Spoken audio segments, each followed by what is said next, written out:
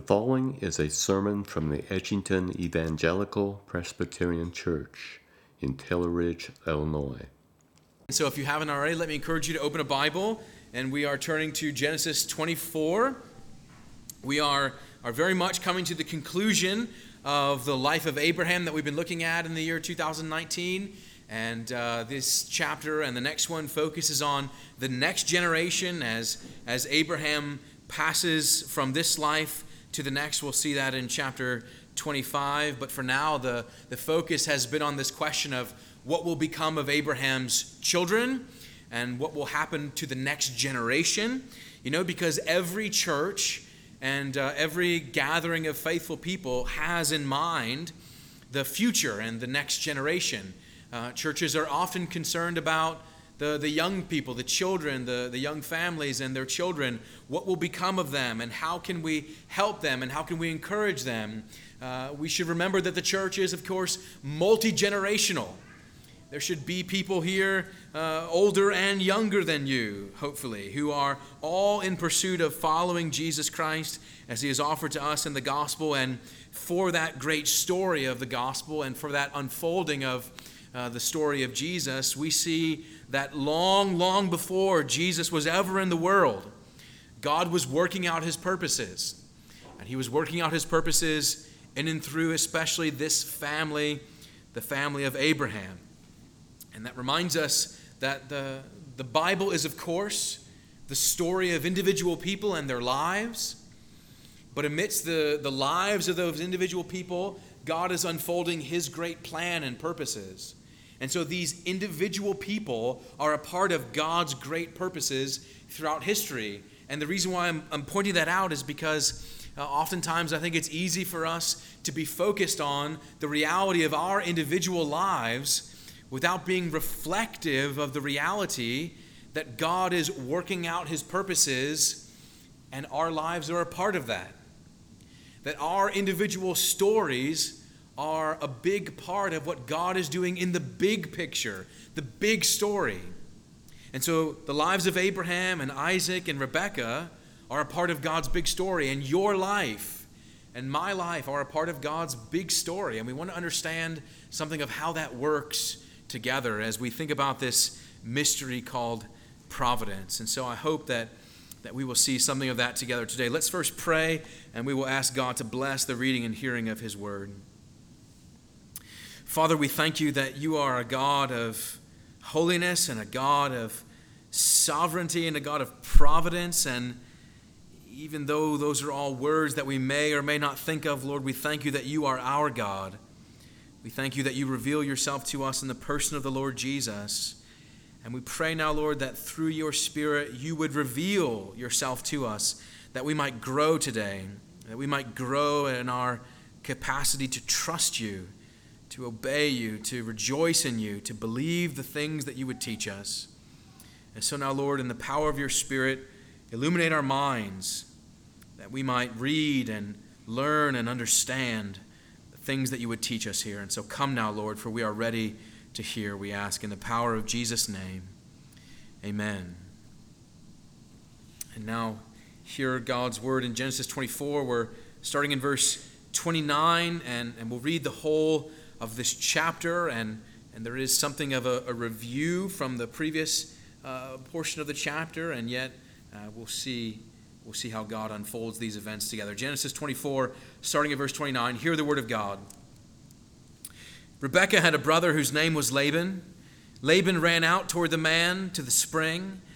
As soon as he saw the ring and the bracelets on his sister's arms, he heard the words of Rebekah his sister. Thus the man spoke to me. He went to the man, and behold, he was standing by the camels at the spring. He said, "Come in, O blessed of the Lord. Why do you stand outside? For I have prepared the house and a place for the camels." So the man came to the house and unharnessed the camels and gave straw and fodder to the camels, and there was water to wash his feet and the feet of the men who were with him. Then food was set before him to eat. But he said, "I will not eat until I have said what I have to say." He said, "Speak on." So he said, "I am Abraham's servant. The Lord has greatly blessed my master, and he has become great. He has given him flocks and herds, silver and gold, male servants and female servants, camels and donkeys. And Sarah, my master's wife, bore a son to my master when she was old. And to him he has given all that he has. My master made me swear, saying, you shall not take a wife for my son from the daughters of the Canaanites in whose land I dwell. But you shall go to my father's house and to my clan and take a wife for my son. I said to my master, perhaps the woman will not follow me. But he said to me, the Lord, before whom I have walked, will send his angel with you and prosper your way. You shall take a wife for my son, from my clan, and from my father's house. Then you will be free from my oath when you come to my clan. And if they will not give her to you, you will be free of my oath. I came today to the spring and said, O Lord, the God of my master Abraham, if now you are prospering the way that I go, behold, I am standing by the spring of water. Let the virgin who comes out to draw water, to whom I shall say, please give me a little water from your jar to drink, and who will say to me, drink, and I will draw for your camels also. Let her be the woman whom the Lord has appointed for my master's son. Before I finished speaking in my heart, behold, Rebekah came out with her water jar on her shoulder, and she went down to the spring and drew water. I said to her, please let me drink. She quickly let down her jar from her shoulder and said, drink, and I will give your camels drink also. So I drank, and she gave the camels drink also.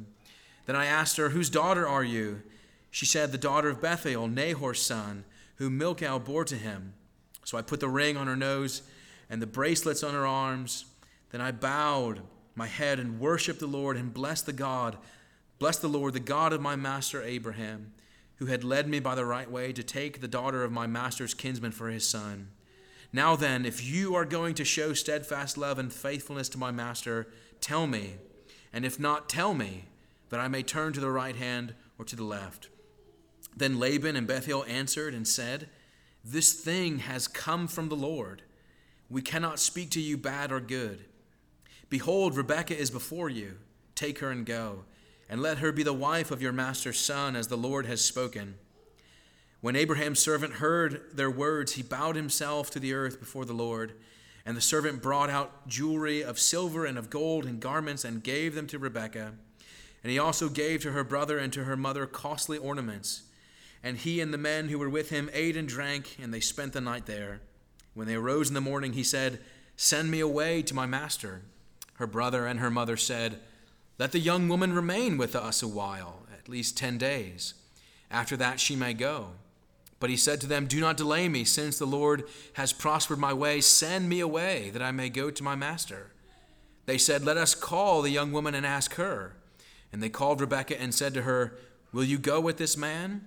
And she said, I will go. So they sent away Rebekah, their sister, and her nurse, and Abraham's servant and his men. And they blessed Rebekah and said to her, our sister, may you become thousands of 10,000s, and may your offspring possess the gate of those who hate him.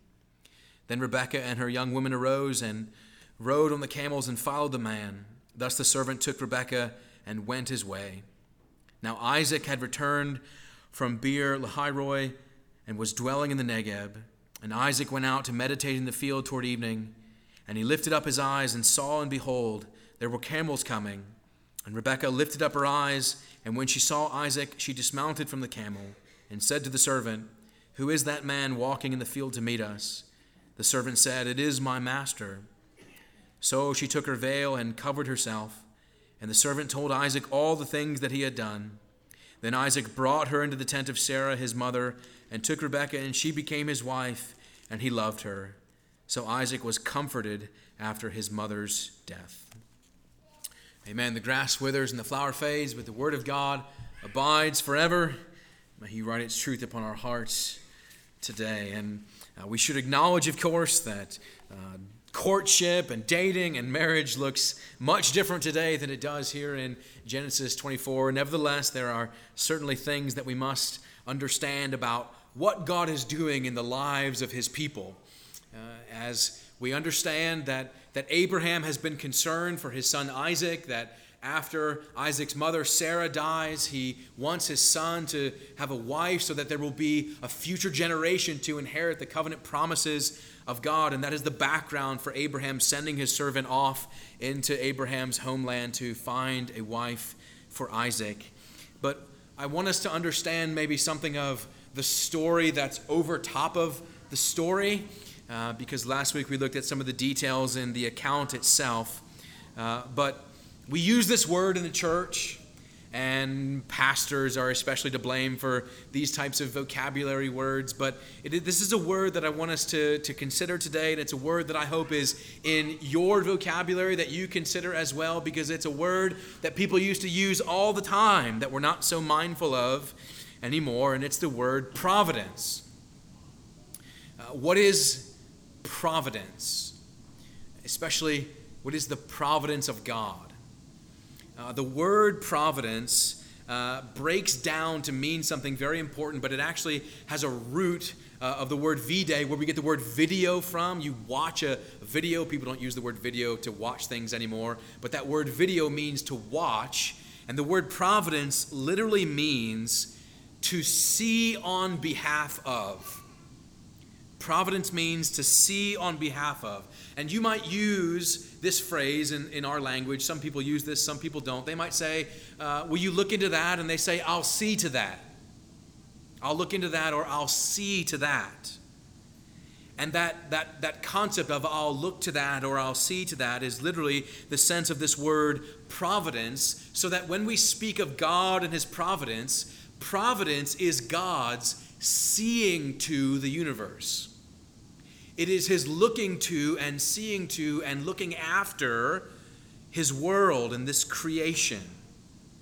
By providence, we mean the way in which God cares for what he has made, his seeing to the universe. Or listen to it in the words of the Heidelberg Catechism: God's providence is the almighty and everywhere present power of God, whereby by his hand he upholds heaven and earth with all creatures, and so governs them, that herbs and grass, rain and drought, fruitful and barren years, meat and drink, health and sickness, riches and poverty, yes, all things come not by chance, but by his fatherly hand. And so the providence of God is God's fatherly care and looking after the creation and all those who live in it. And so your life is looked after by the providence of God. The providence of God is a daily reality for your life. And I want us to look at this story, and especially the conclusion of it, and ask, what does it look like to live in a world that is looked after by a sovereign God? What does it look like to live under the providence of God? How should you and I and Isaac and Rebekah be aware of the ways in which God is guiding our lives and looking after our lives? How does the fact that God rules and cares for this world by his providence change the way we live? And it should.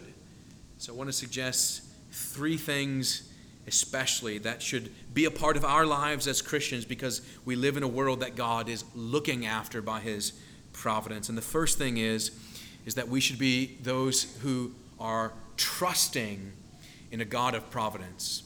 That living under providence means trusting in the God of providence. And Abraham's servant in Genesis 24 shows us that living under providence means trusting in the God of providence. And the main thing that we want to understand about what this servant is doing as he is sent by Abraham into Abraham's homeland is that he goes trusting in God to fulfill his promise to Abraham. And the main way that this servant demonstrates his trust in God is through his prayers.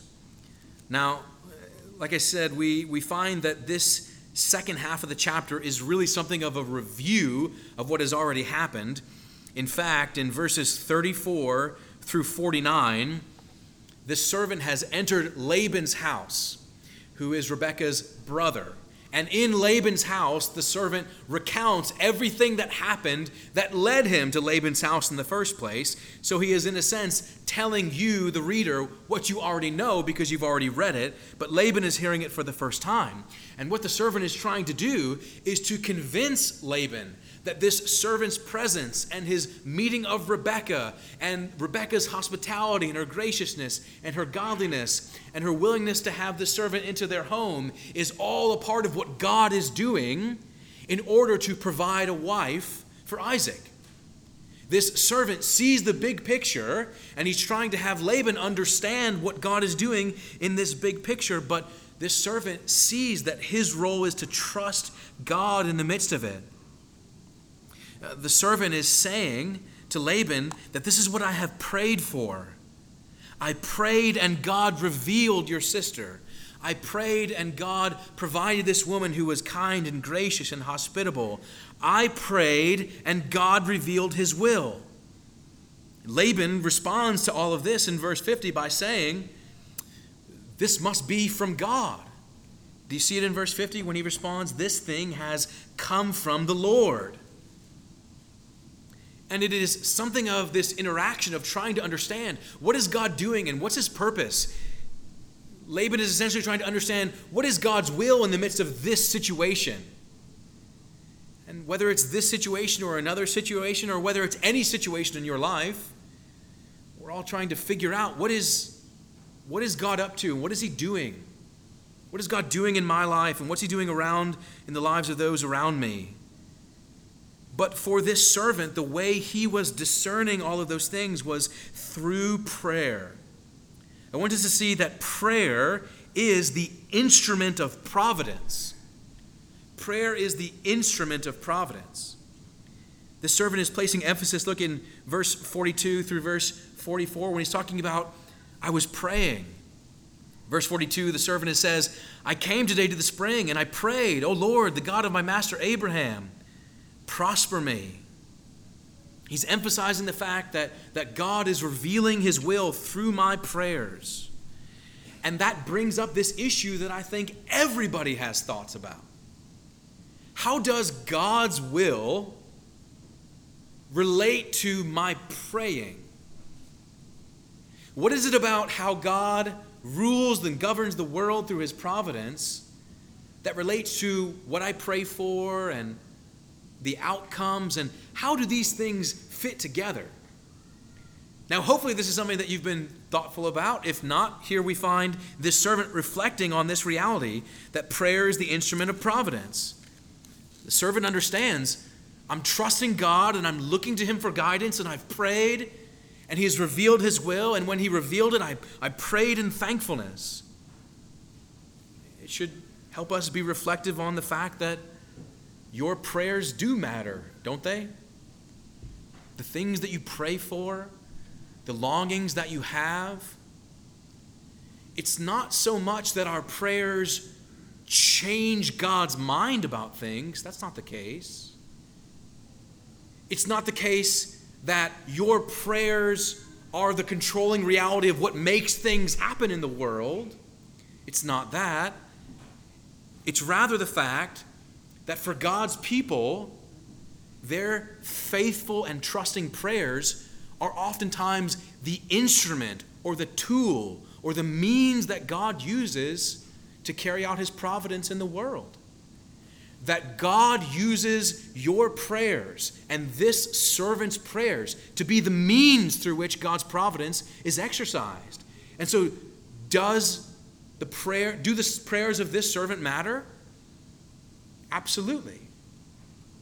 Do your prayers matter in the sight of God who rules according to his providence? The answer is yes, of course. Because God uses, if you remember it this way, God uses our asking to bring about his willing. God uses our asking to bring about his willing. Prayer is the instrument of providence here, and this servant has prayed and God has revealed his will. And not only does God reveal his will, but when the will is revealed and when God does this wonderful thing by providing Rebekah and the servant sees it, he responds with trust as well through responding to providence with praise. Look at verse 52. When Abraham's servant heard the words, he bowed himself to the earth before the Lord. God has revealed his will and the prayer was a part of the instrument that God used to bring about the revelation of his will. The prayer mattered to bring about God's will, and when God's will was revealed, the servant responded with more prayer and thankfulness for what God is doing. And what this is showing us is, as a man, this faithful servant, and it is something he's not even named. And yet he is a wonderful example to us of trusting in God who rules according to his providence. That because God rules this world by his wise providence, we can trust him, and turning to him in prayer makes sense. You know what wouldn't make sense? It wouldn't make any sense at all to pray for anything if God wasn't a God of providence. But because he is, and because he uses the instrumentality and the means of our prayers to bring about his willing, praying makes absolute sense, and it shows trust. The servant prays, and it provides this wonderful result. And the question is how is God calling you to just trust him in your circumstance? How is God calling you to see him as the one who rules the world by his providence and calls you to trust him by means of your prayers so that he might reveal his will to you and explain perhaps or show you or grow you or nurture you or help you, whatever it might be? How is God calling you to trust him as the God of providence? This servant understands something of that and shows us that. But it's not only trusting. And if you know the hymn that we're going to sing, of course, it is trusting and obeying. The second thing that we see is that living under a God of providence shows us that we must obey. Rebekah shows us that beautifully. Rebekah shows us that living under providence means not only trusting God, but obeying the God of providence. Essentially what's happening here is that Laban, Rebekah's brother, tells the servant, that's great, and Rebekah should go with you and go to the land of Abraham. You see, this isn't just some random occurrences because Abraham would have been known in his homeland. Rebekah knows of Abraham. Laban knows of Abraham. This is not just some strange occurrence here. They've concurred that this is God's will, and Laban says yes, and Rebekah's mother says yes, you should go, but then they change their mind. Let's wait. The day comes when the servant and Rebekah should go, and they say, let's wait 10 more days. Verse 55, her brother and her mother said, let the young woman remain with us a while, at least 10 days, then she may go. But God has called. God has revealed his will, that it is good and right that Rebekah go to the land of Abraham, go to the land of promise, go and be joined to the covenant family and Abraham's son Isaac. And so for as much as Laban tries to delay, they ask Rebekah, what do you want? Verse 57. Let us call the young woman and ask her. What a great thing to ask Rebekah, what do you want? And do you see how she responds? At the end of verse 58, it's 3 words in English, but it's actually just 1 word in Hebrew. She says, I'll go. Yes, I will go. What we see here is Rebekah in faithful obedience, trusting and obeying the call of the God of Abraham. You can imagine that Rebekah would have a million questions. What does Isaac look like? Where am I going to live? What am I going to do? And you can imagine all those questions are swirling in her head. Yes, and absolutely. But God has called her, and she embraces this call with obedience and says, I will go.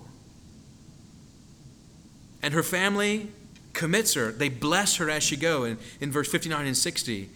And actually, as you read verse 59 and 60, it's interesting that the way in which Rebekah's family blesses her is the exact same blessing that God gave to Isaac in chapter 22. It is as if to say that the blessing upon Rebekah and the blessing upon Isaac is a mutual blessing that they will share together as the next generation of covenant believers who will bring forth,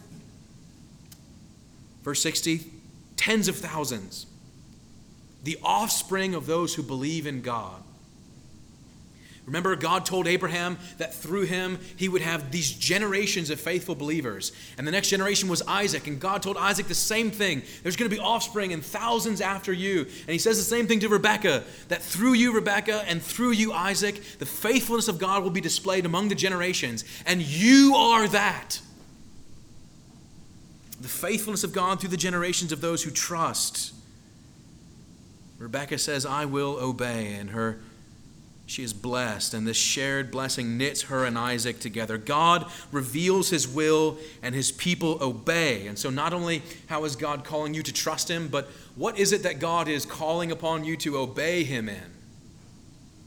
You know, obedience is a necessary part of the Christian life. We understand that. What is God calling you to obey him in that so far you have tried to, push off or push back a little bit? I'm not ready for that. I don't know about that. God is, through his Spirit, working in our lives constantly to call us into conformity to Christ, and that necessarily means obedience. What is God calling you to obey him in today that you will understand as living under providence, a good thing to do? How will you obey God today? Living under providence means trusting in God. Living under providence means obeying God, but it also means, as we pick up this closing scene in verse 62 through the end of the chapter, it means also rejoicing in God's providence. We trust it, we obey it, we also rejoice. This closing scene, you could maybe imagine it as something from an ending scene of a movie. Rebekah is approaching with the caravan of people who have come back from Abraham's homeland, as Isaac is alone by himself in the field, and he's praying. Maybe he was praying that God would deliver the woman for him. And she sees him far off. She asks the servant if that's him. In verse 65, you find this detail that she pulled her veil, which was a symbol of willingness of matrimony. She was to be Isaac's bride, and she embraces this. She pulls her veil. And the servant goes ahead to meet Isaac in the field and tells him the story of what happened in his father's homeland. I went there and I found this woman. She's so faithful. She's so godly. She is perfect for you. And Isaac looks upon Rebekah and sees her from far off. She's beautiful and faithful. She's trusting. She's committed. And this is the story of God providing for the next generation of Abraham's family. A wife for Isaac, a new matriarch for Israel because Sarah has died. And all of the loving relationship that Abraham and Sarah has enjoyed, Abraham has prayed for his son to have that as well. And it will be fulfilled through this godly woman, Rebekah. And it says of Isaac that he loved her. She became his wife, and he loved her in covenant faithfulness. And he was comforted at the end of the chapter at his mother's death. What's happening? Because I said, there are our individual lives, and there is the big story that's over everything, isn't there? For as many people are in the room right now are as many stories that are constantly unfolding, and yet there is one story over everything. In the narrow view, the individual story of Isaac's life, God through his providence is providing for Isaac and for the future generation of Isaac's family, a wife, a mother, a woman of godliness, a new matriarch for Israel. God is comforting Isaac in his loneliness as he's lost his mother. God is caring for Isaac in Isaac's individual life, and yet in the big picture, what God is doing is that he is making sure that the story of salvation is going to continue. God's salvation is not going to find a dead end at Isaac's generation. There will be future generations. There will be future offspring, all leading ultimately to, of course, the person of the Lord Jesus. This is his family story. And by faith, it's our family story as well. And they demonstrate to us what living life under the providence of God looks like.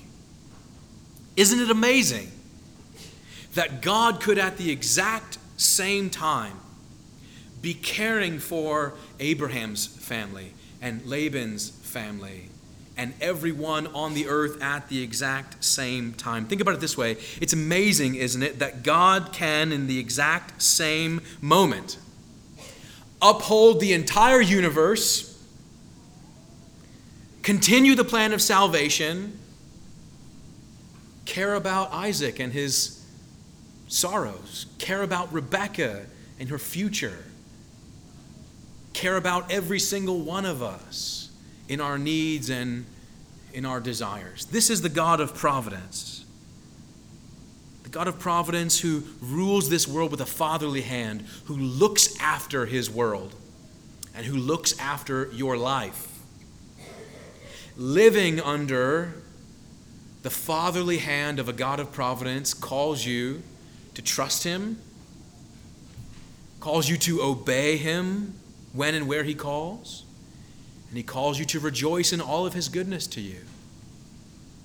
As Isaac and Rebekah do and will do through the generations, on to the Lord Jesus Christ, and so may we by his grace. Let us pray. Father, we thank you that through your sovereign mercy, you rule this world with a fatherly hand, and by it care for your creation. You provide for us in history, in nature, and in our individual lives. You know us, you love us, you care for us. So Lord, help us to trust and obey and rejoice in all your works. And when things don't make sense and when we have so many questions, remind us that you are the God who is able to nurture us in our fears. We pray in the power of Jesus' name. Amen. Thank you for listening to today's sermon. If you would like more information about our church or its ministries, please visit edgingtonepc.org. May God bless and keep you.